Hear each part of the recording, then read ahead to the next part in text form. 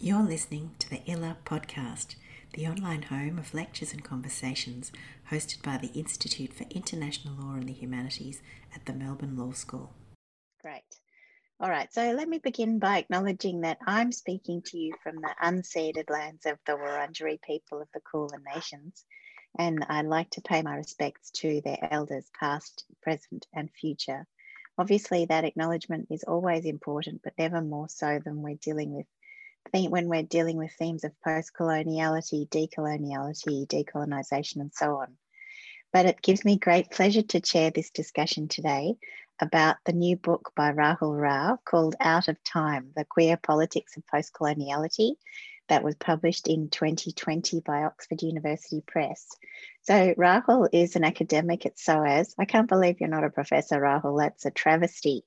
Where he teaches international relations, comparative political thought, politics of gender, and some courses on race and caste. Rahul is also part of the Radical Philosophy Collective, and he recently published a great piece in Radical Philosophy on neoliberal anti-racism and the British University. And I encourage you to Google the piece in Radical Philosophy if you haven't read it already. This book is Rahul's second book. His first was the absolutely outstanding book, Third World Protest, Between Home and the World. And that book figured large in my work and in my imagination. It's beautifully crafted and, like this one, just incredibly well written, which makes it such a pleasure. And it shares many common themes, or perhaps a sensibility and sympathies with this new book rather than topics. But it annoyingly proves that Rahul is not a one-hit wonder. He's a marvelous writer and thinker and an electrifying presence when he is speaking. So in some ways, I'm sorry that we're on Zoom, but in other ways, I'm glad that Zoom makes this conversation possible. So I don't really know what you're working on at the moment, Rahul, although I gather from your profile that you're working on the politics of controversial statues, which is great. When I first read it with my lawyer's eyes, I thought it said statutes. And I thought, but that's what this book's about. And as I've already mentioned to you, he tweets as at Thariel, which is, it's worth following Rahul on Twitter. So the two discussants of the book are going to be two marvellous scholars in their own right. The first is Ntina Tzouvala, who's a senior lecturer at the ANU College of Law. I think many of you here know her, but for the purposes of the podcast, I'll introduce her as a leading scholar on political economy, history and theory of international law. Ntina has just published the book Capitalism as Civilization, A History of International Law, published in 2020 as well, but by CUP rather than OUP. We have a very diverse publication range here. And I look forward to having an IILAH book discussion very soon about that book too, perhaps when a few more of us have had time to read it properly after this very busy semester. Dean is also a founding member of the editorial collective of the TWAIL Review, Third World Approaches to International Law Review, which is a truly marvellous addition to the landscape, the intellectual landscape of international law. She's also a great person to follow on Twitter. And as I was saying before, I'm always envious of her incisive wit that seems to be at her fingertips, and she is at Ntina Tzouvala. Finally, I'd be delighted to introduce Danish Sheikh, who is currently a PhD student at the Melbourne Law School, a member of IILAH, I'm very happy to say, and a person who researches at the intersection of law, literature and performance. But Danish, like Rahul and Ntina, is also a highly accomplished thinker. He's an award-winning playwright, and his first original play, Contempt, has been performed in India and in the UK and actually in Melbourne. Some of you may have seen it at the Institute for Postcolonial Studies in 2019 before all theatre stopped. His follow-up play, Pride, is, I believe, going to be published by Seagull in 2021. So we have our reading schedule cut out for us. So now, given that the book has been published so recently, Many people may not have had time to read it yet. So Rahul, I think you've agreed to speak for maybe 10 minutes to give an overview of the book and its themes. And then I'll hand the floor over to Danish and Dina to ask Rahul some questions, and we'll leave 10 or 15 minutes at the end for questions from the floor. So over to you, Rahul. Thank you so much, Sandhya, for that lovely introduction. And thanks, Dina and Danish, for agreeing to talk about it. And thank you all for turning out for this discussion. I know it's well after the end of the conventional working day, wherever you are. I'm guessing mostly in Australia, but maybe there are people elsewhere as well. So as Sandhya said, I'm going to speak very briefly about the book, which I'm still finding quite difficult to talk about, even though I've done a few talks about the book. No two of them have gone the same way, and I'm pretty sure this one won't either. I think maybe the best way to introduce the book to anyone who hasn't read it is to say that I think it operates on 3 different registers. And I'll just say something very briefly about each of those. On the first level, it's a story about the Ugandan Anti-Homosexuality Act, which was a very draconian piece of legislation that was initially introduced in the Ugandan parliament in 2009 and wound its way through the legislative and political process and was finally passed into law in 2014. It was briefly on the statute books for about 6 months before it was struck down by the Constitutional Court on grounds of a procedural irregularity. The act attracted attention for 2 reasons. First, it had some extremely draconian provisions. An early draft of the law imposed the death penalty for certain categories of offenses, newly invented offenses.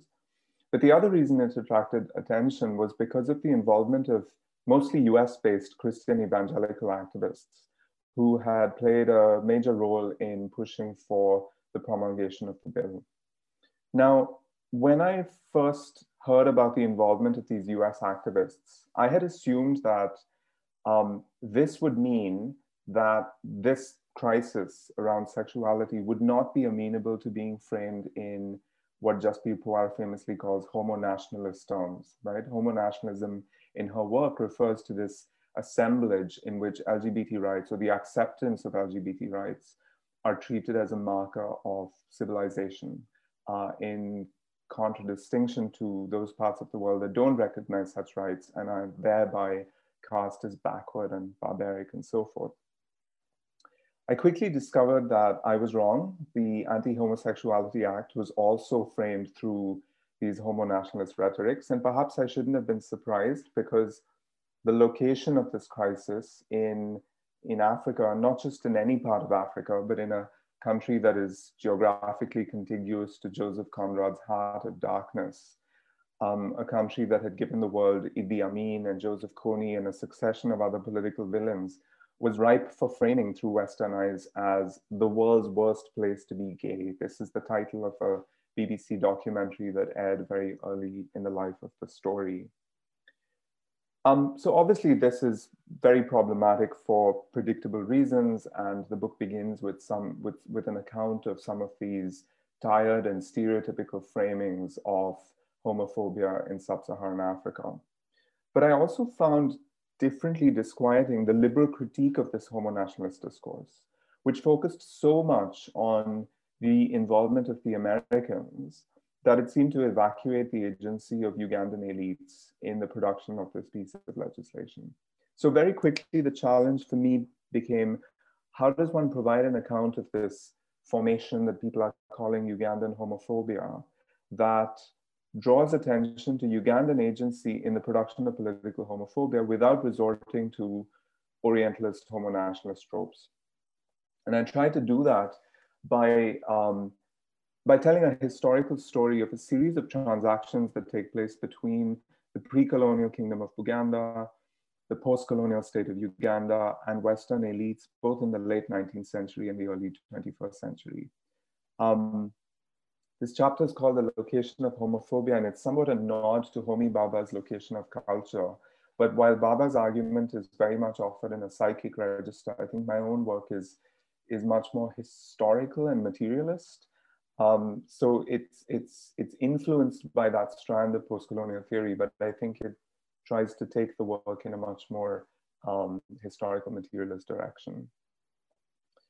Now, of course, many scholars were writing about the crisis in Uganda, particularly Ugandans themselves, and I was not sure that I could improve on the work that was already being done. So I had to find an interesting angle to talk about this very heavily worked on story.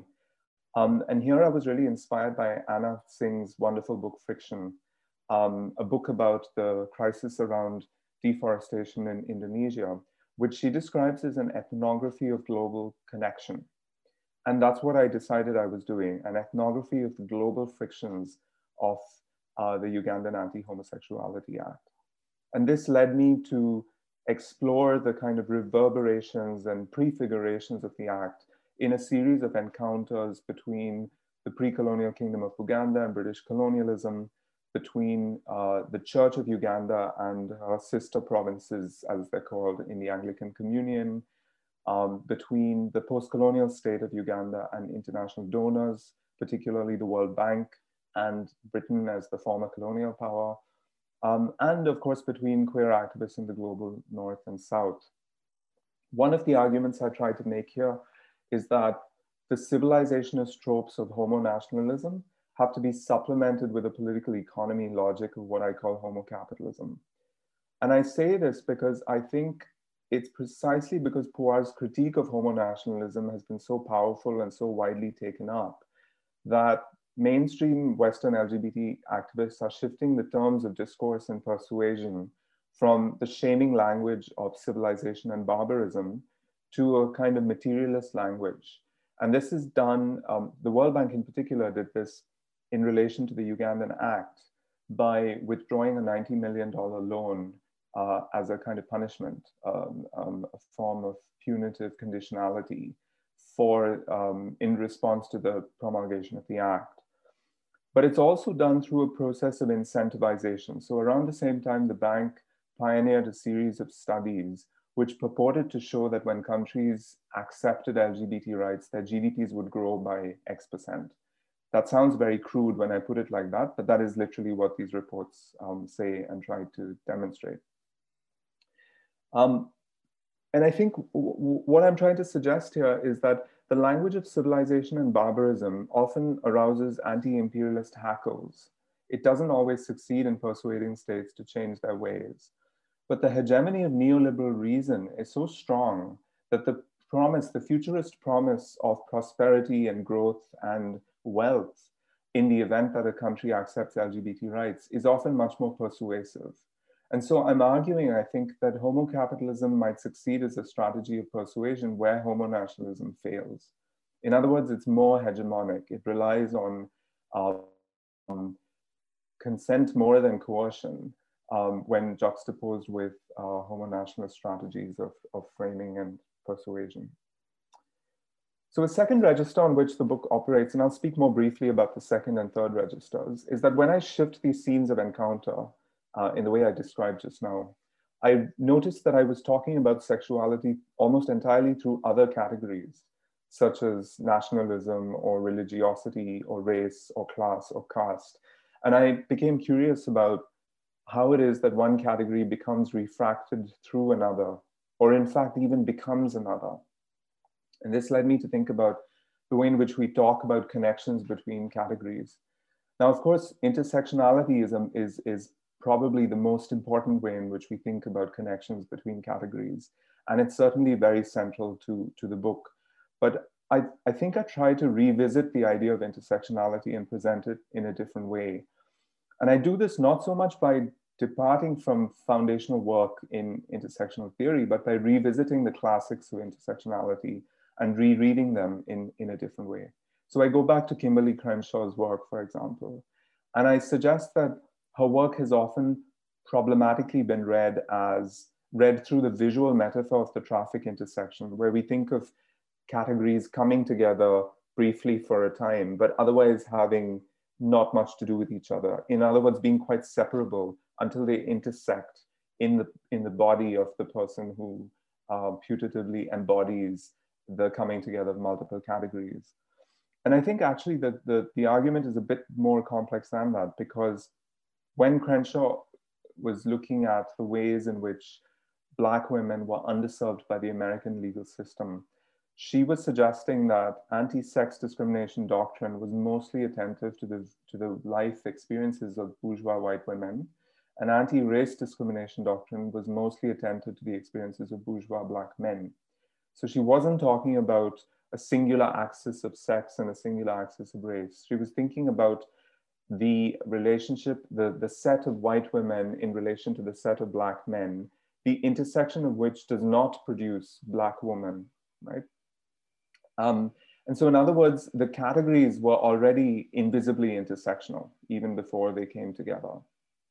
I was also inspired by Ambedkar's work on caste, and in particular, a sort of definitional essay that he writes in the 1920s, where he tries to, so Ambedkar, for anyone who's not familiar, is the preeminent Dalit thinker, intellectual visionary in the independence struggle in India, but also the architect of the Indian Constitution as chairperson of the drafting committee.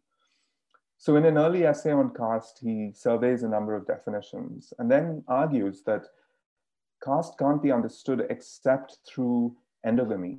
Caste is essentially endogamy. So in other words, his definition of caste is inseparable from the regulation of gender and sexuality. And in turn, the regulation of gender and sexuality is inseparable from caste.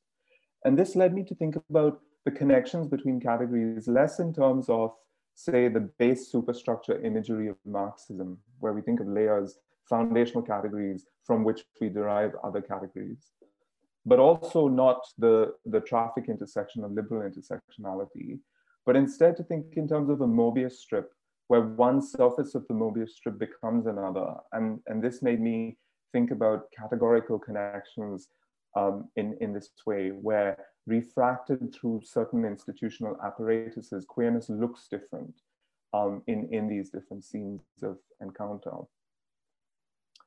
The third register of the book is alluded to in the title itself. So this is a book about time and temporality and the experience of queer time. And here my point of departure was a queer theoretical literature on temporality, which I think is quite well known to anybody who has even a passing acquaintance with queer theory. Most of this work has been very critical of what it calls the chrononormativity of mainstream Western LGBT politics. This is the sense that mainstream politics has a very clear idea of progress and futurity, and that so much of LGBT politics is about assuring, guaranteeing, arriving at that future. And this is a vision of futurity that has also become globally hegemonic in that it now shapes the trajectories of LGBT movements all over the world. I think I quickly got the sense that first, a lot of this work was written in a very manifesto-like language because it had a very singular objective critique, and this was mainstream, mostly US LGBT politics. And I did begin to wonder if one thought about the queer postcolonial present in more global terms, it would be much harder to offer such singular visions of futurity or even singular critiques of those visions. So here I was influenced by the kind of work on heterotemporality that postcolonial theorists like Dipesh Chakrabarty have offered. And I wanted to think about what that would mean in the context of queer movements. It was quickly quite evident to me that queer postcolonial preoccupations were quite different in a temporal register. And I came to this realization by thinking about the opposition between two apparently simple statements that one often hears in queer postcolonial contestations. On the one hand, the queerphobic claim that homosexuality or queerness more generally is Western. And on the other hand, the queer activist / academic claim that actually it is homophobia that's Western. And this is usually sought to be demonstrated by pointing to the colonial penal codes that introduced anti-queer laws in many formerly colonized states and societies. One of the most common activist and academic responses to the claim that homosexuality is Western has been to try and demonstrate the existence of same-sex desire in the pre-colonial moment.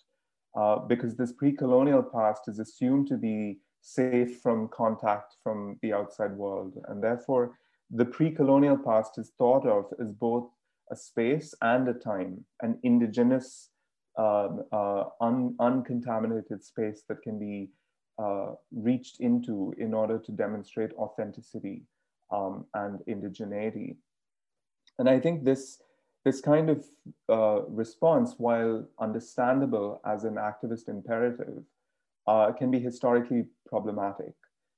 It encourages a nostalgic view of the pre-colonial past. I call this the pinkwashing of the pre-colonial past. And it also leads to a kind of instrumentalization of the archive. We assume that the archive has the answers to the problems that we face in the present. Anjali Arondekar has been very critical of this tendency in her book, For the Record. But she's nonetheless, I think, interested in the reparative possibilities of a turn towards the past. And so I became interested in how it might be possible to draw on those reparative possibilities without succumbing to these temptations of vulgar empiricism or ventriloquism, speaking for the subaltern, or anachronism, which is the greatest sin if you are a Foucauldian historian of sexuality. So I became more interested in memory, in work on haunting, and here very interested in the kind of work that Avery Gordon and Saidia Hartman have done, which will be familiar, I think, to many of you. I was interested in the difference between memory, haunting, and history as registers in which to engage with the past. I began to think of memory as less didactic, more democratic than history. And there are particular reasons in the Ugandan context where I felt that I, as an outsider, ought not to be purporting to tell an authoritative story about what really happened in the Ugandan past, and was much more interested in curating the kinds of stories that Ugandans were already telling themselves about those pasts. Maybe just to wrap up quite quickly, there's more to say about memory, and I can get into the more ethnographic work that offers these arguments. But I was also very interested in futurity. And towards the end of the book, I contrast two ways of thinking about the future that we see in queer postcolonial movements. One is the futurity of homo capitalism, which is a vision of the future of endless growth and economic productivity and so forth, but is also a vision of the future in which queer activists aspire to a kind of upward mobility, up a ladder of embourgeoisement into a kind of rosy capitalist future. And I contrast this with a strategy that trans activists have adopted in India in a case called National Legal Services Authority, NALSA versus Union of India, in which I describe the trans strategy of analogy and solidarity with the Dalit movement in India, and in particular their attempt to analogize themselves with what are called backward communities in the Indian context, a term that refers to subordination in caste terms. And so I try and work through the complications of analogizing gender identity with caste, and try and explain what underpins this strategy. Which is the desire to avail of the affirmative action provisions of Indian law in order to unleash the kind of redistributive potentials of the welfare state. Much of this has not been recognized in law despite an apparently progressive judgment of the Supreme Court. So there is still a lot to play for on this ground. But what I think is particularly interesting about this strategy is that unlike homo capitalism's vision of futurity, which seeks this sort of upward ascent up the ladder of mobility, this strategy makes common cause with those who are placed at the bottom of the social hierarchy. And in doing so, it seeks to destroy that hierarchy itself. In the title of Ambedkar's most famous essay, Annihilation of Caste, it wants to destroy or annihilate hierarchy rather than working within its terms. So I think together what the book does in this temporal register is it's less a temporal manifesto, it's more a kind of anthropology of time. It's interested in what postcolonial queer movements are doing with time rather than the question of what is to be done. And I think it demonstrates the ambivalence of turns towards both the past and the future. Yeah, I think I should leave it there and not try to have the final word on what the book's about. That seems like a very good place to stop. Danish, I'll hand straight to you. Hi, thanks, Anne. So yeah, Rahul, I had a chance to read Out of Time at the start of March, so just before the apocalypse, and then again this month in a very different world where I certainly feel somewhat unmoored. And in both cases, at both moments, the effect of reading your book, amongst other wonderful things, was a kind of disorientation. And it's a very particular kind of disorientation. So it's not at the cost of clarity, because you are exceptionally lucid, and your lucidity is accompanied with very generous, very careful readings of your community of thinkers. But there is that disorientation, and you identify it explicitly towards the ending as your aim with the reader. So I was wondering if you could tell us a bit more about this strategy and how you place it alongside your commitment to generous, non-dualistic thinking. Okay, great. That's a great question, Danish. So I think I started from the position that if what I was criticizing was Orientalism as expressed through the discourse of homo-nationalism, then it might be interesting to think about disorienting, both as relocating agency from somewhere to somewhere else, but also as confusing accounts of agency per se. So, for example, the question of who was really responsible for the Anti-Homosexuality Act led to lots of singular narratives, the Ugandans, the Americans. And in offering this more transactional account of the relationships between them, I think I was making it more difficult to offer a singular story of who was to blame. There were many situations in which there were circles of influence rather than singular lines of influence. And I give maybe 2 or 3 examples of this. One is the directions in which conservative ideas travel within the Anglican Communion. It's quite easy to say that these ideas came from the United States because evangelical activists in the US felt they were losing the battle against the advance of LGBT rights on their home turf, and so were looking for more fertile pastures in which to propagate this gospel of queerphobia, and do this by giving congregations in sub-Saharan Africa money in return for their political support in global Christian denominations. That's the kind of materialist transactional story that's usually told. And I try and unsettle this by suggesting that part of what accounts for the receptiveness of African congregations and clergy is their newfound sense of power within the communion. That this is a moment where, for the first time, African priests and theological views are being taken seriously by Western interlocutors, not necessarily because they see the wisdom of these views, but because it's convenient for them to do so. And then I also, I think, complicate that even further by talking about some of the intellectual genealogies of these ideas of Western evangelical conservatism, some of which were influenced by conservative revival movements in East Africa itself. So it becomes impossible to say where this story begins. Likewise, when thinking about HIV/AIDS policy, it's quite easy to say, I think, that the US Bush administration imposed a set of, the famous story that's told is that when it came to HIV/AIDS funding provided by programs like PEPFAR, with their emphasis on abstinence rather than condoms, that this was a line that came from Washington.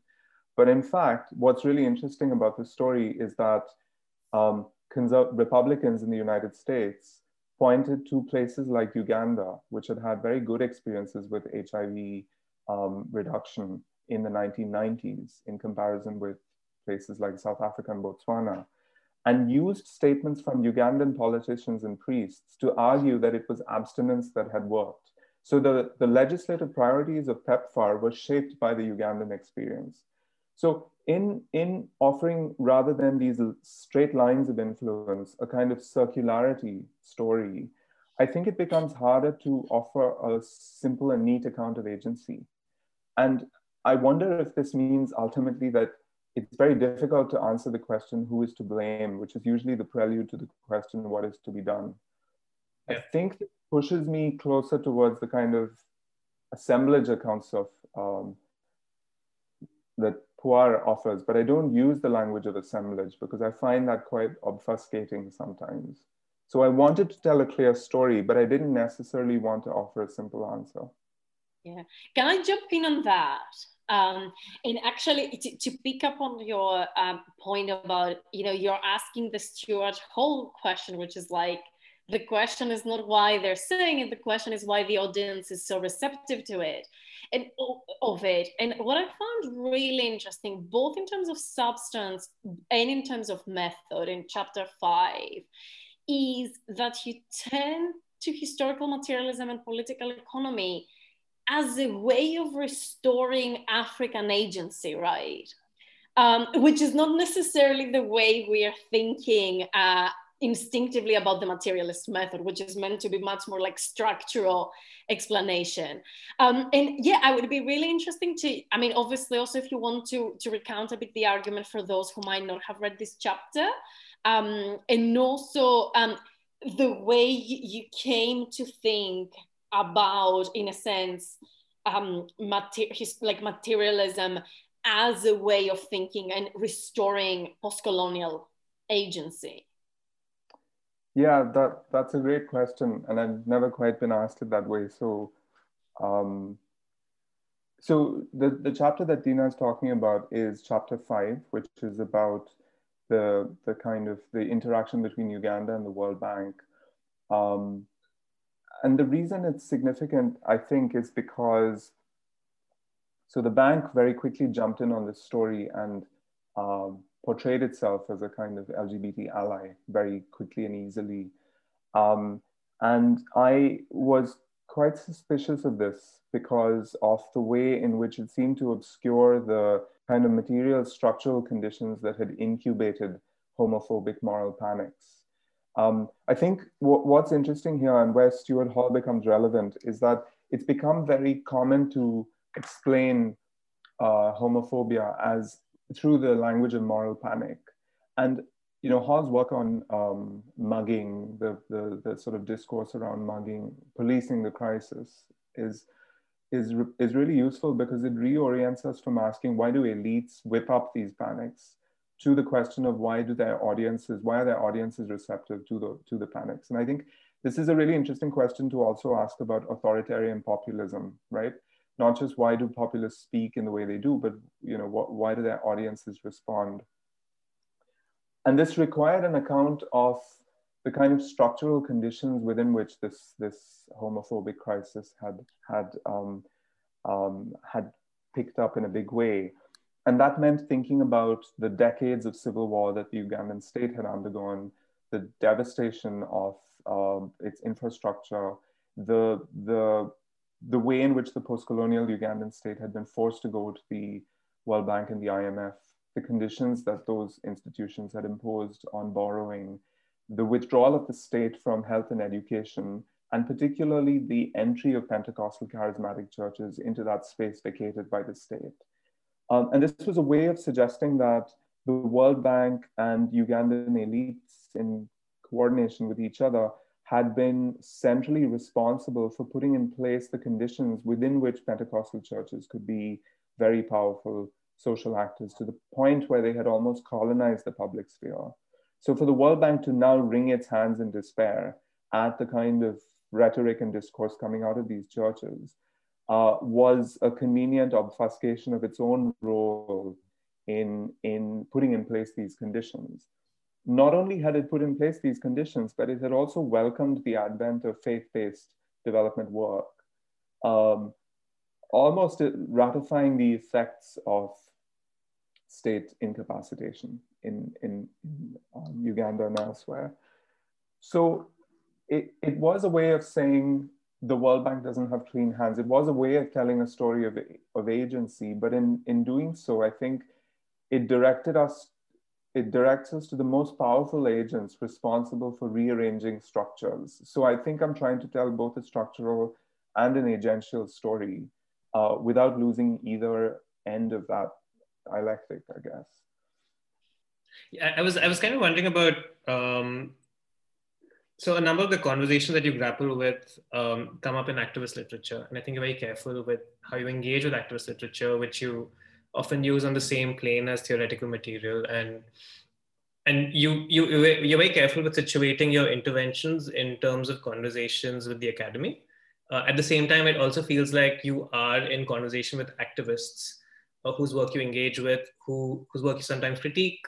And I'm curious about what you might think that the text offers as a resource to people who are engaged either more peripherally with academia or academics who are ingrained in activist struggles. And, because I do think that the concept of homoromanticism, which I thought was quite marvelous, the way you kind of unpack it is wonderful, but it's also extremely complex. And it's curious for me as someone who's engaged in that kind of work in the past. What do you think people might make of it?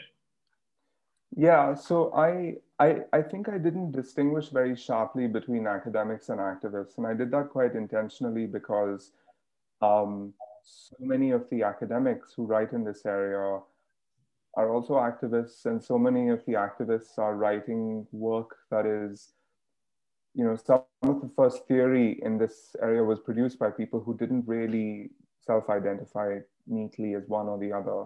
And just also thinking about the spaces you and I inhabit in India, which are very much characterized by this kind of move back and forth across that divide, I think shaped the way in which I eventually didn't distinguish between these different domains.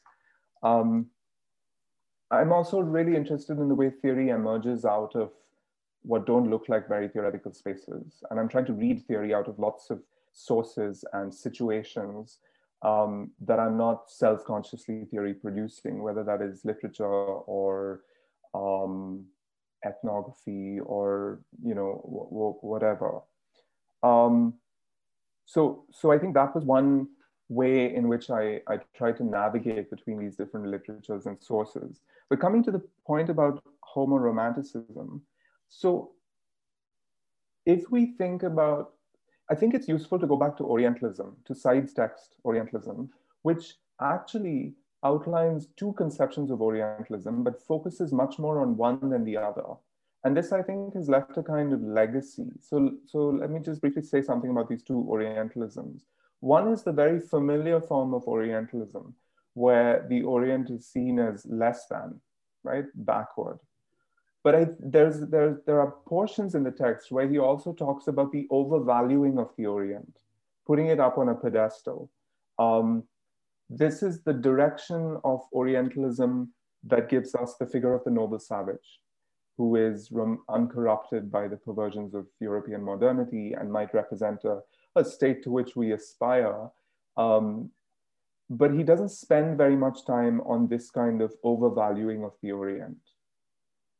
And I think that's what that's the kind of foundational work that I'm trying to build on, and that I see manifest itself in this discourse of homoromanticism, in which the global South can do no wrong and is this innocent, primitive space that, but for the interventions of Western activists, would still enjoy a kind of queer utopia. I was very skeptical of that. I have been throughout the book. And I guess this discourse of homoromanticism is trying to build on that more neglected dimension of Orientalism, but nonetheless, one that I see manifest itself in a lot of the conversations that activists are having. But I try to be gentle about this because I know there's a tactical reason for which these kinds of arguments are made. So while recognizing the tactical activist imperative, I'm also trying to take a step back from it and say, what are the larger losses in engaging with that kind of discourse? And what I found really interesting, and I might be interpreting you heavily here, so tell me if I am, is I think what you're doing really nicely in chapter 4, the chapter about Britain, is that you're showing at the same time how this homoromanticism can be mobilized to yet again authorize intervention and power, right? The idea that there is homophobia and anti-sodomy laws in the global South because we, the Brits, introduced them, and therefore we have to keep intervening until we correct our mistake and restore this primitive, literally, state of queer-friendly situation, right? So I think like it works both ways, and it works for the activists, but also it does work, authorizing work for power. And I think what I found really interesting in that chapter, which goes back to the introduction about the way you revisit intersectionality, is the way in chapter 4 you juxtapose this discourse to the violent negation of any responsibility for the racialized transatlantic slave trade, right? And you're making an argument on how this reauthorizes basically the distinction between race and queerness. Yeah, so in a sense, I don't exactly have a question other than I think that's such an important argument, and I think it was so important to like for you to restate it for this audience. I think that's right. And I think you've reminded me that actually I think about homoromanticism as it's wielded by different kinds of actors, maybe a little differently. So homoromanticism is sometimes used by Western British LGBT activists as a way to re-legitimate their own heavy-handed interventions. But it's also used by Global South activists as a way to ward off queerphobic voices in their own context. So it's used in different ways by differently situated actors. And I guess I'm more and less understanding of that use based on how I read the power of these actors. So you're right that in chapter 4, I'm much more critical of the kind of uses of homoromanticism by British LGBT activists who say that because anti-queer laws in Commonwealth countries are a legacy of British imperialism, that means British activists and parliamentarians have a special responsibility to play in getting rid of them. And that responsibility is sublimated into an act of conditionality, as we saw with some of David Cameron's statements and the kind of activist initiatives that Peter Tatchell and people like that were encouraging. And I then juxtapose this. So there are these debates in the House of Commons and House of Lords in which British parliamentarians stand up and one after another condemn the toxic legacies of empire, including white conservative members of the House of Lords. Theresa May practically apologizes for colonial export of anti-sodomy laws. And I find it astonishing to see that, because when do you hear conservatives decry the evils of empire? And when you juxtapose that with the debates that happened in the same parliament a few years earlier around the bicentenary of the commemoration of abolition, those debates are much longer, more complex, etc., but also are full of prevarication. Somehow here, colonial responsibility is so much more complicated. It's much harder, to put it bluntly, to say sorry for slavery than it is to say sorry for anti-sodomy laws. And so that generates a different argument about why, about how queerness is read as whiteness and how that makes it possible to say sorry in a way that is impossible in respect of slavery. But you're right that I'm much more critical about the homoromanticism that we see in that context than I am about some of its manifestations in the Global South. Thank you so much for this rich conversation, and to Danish and Dina for preparing such beautiful questions. I don't have to convince anyone in this Zoom room to read the book, but for those who are listening on the podcast, I think not only is the book so marvelous because of its substance, and now that I hear you talk about it, I think I've been hearing you mulling over these themes since you gave a talk on abolition in Melbourne quite a few years ago, and then a talk on the Ugandan martyrs I heard you give at Harvard some years later. And then, so it's really ideas in long gestation, which is part of the richness of them, I think. But for anyone thinking about how to read this book, I would really recommend it because of its craft as well as its content, because it's really beautifully written, but it carries many things that we can learn about practices of reading, for example, and ways of thinking about the relationship between structure and agency, the ways of thinking about the colonial, post-colonial pre-colonial moments and the relations between them, and also ways of thinking about method and audience themselves. So as a person who is always attending to how people do things as well as what they do, I really appreciated the love that you have put into this book and the care that you give to the texts that you read and the way that you rediscover older texts that people rush past. You know, nobody reads Said anymore. Nobody goes back to Baba. Nobody reads Crenshaw. But the idea of going back to them with so much respect is really productive. So I think this book is a model of so many things that even people who have no connection to its substantive themes should read it simply because of the beauty of its craft. So thank you very much for writing it and for being part of this conversation. And thank you, Danish and Dina, and thank you to everyone in the audience. It's been really a pleasure. Thank you, everyone. Thank you, Sandhya. Thanks, Danish and Dina. Yeah. Bye-bye. Bye. Bye.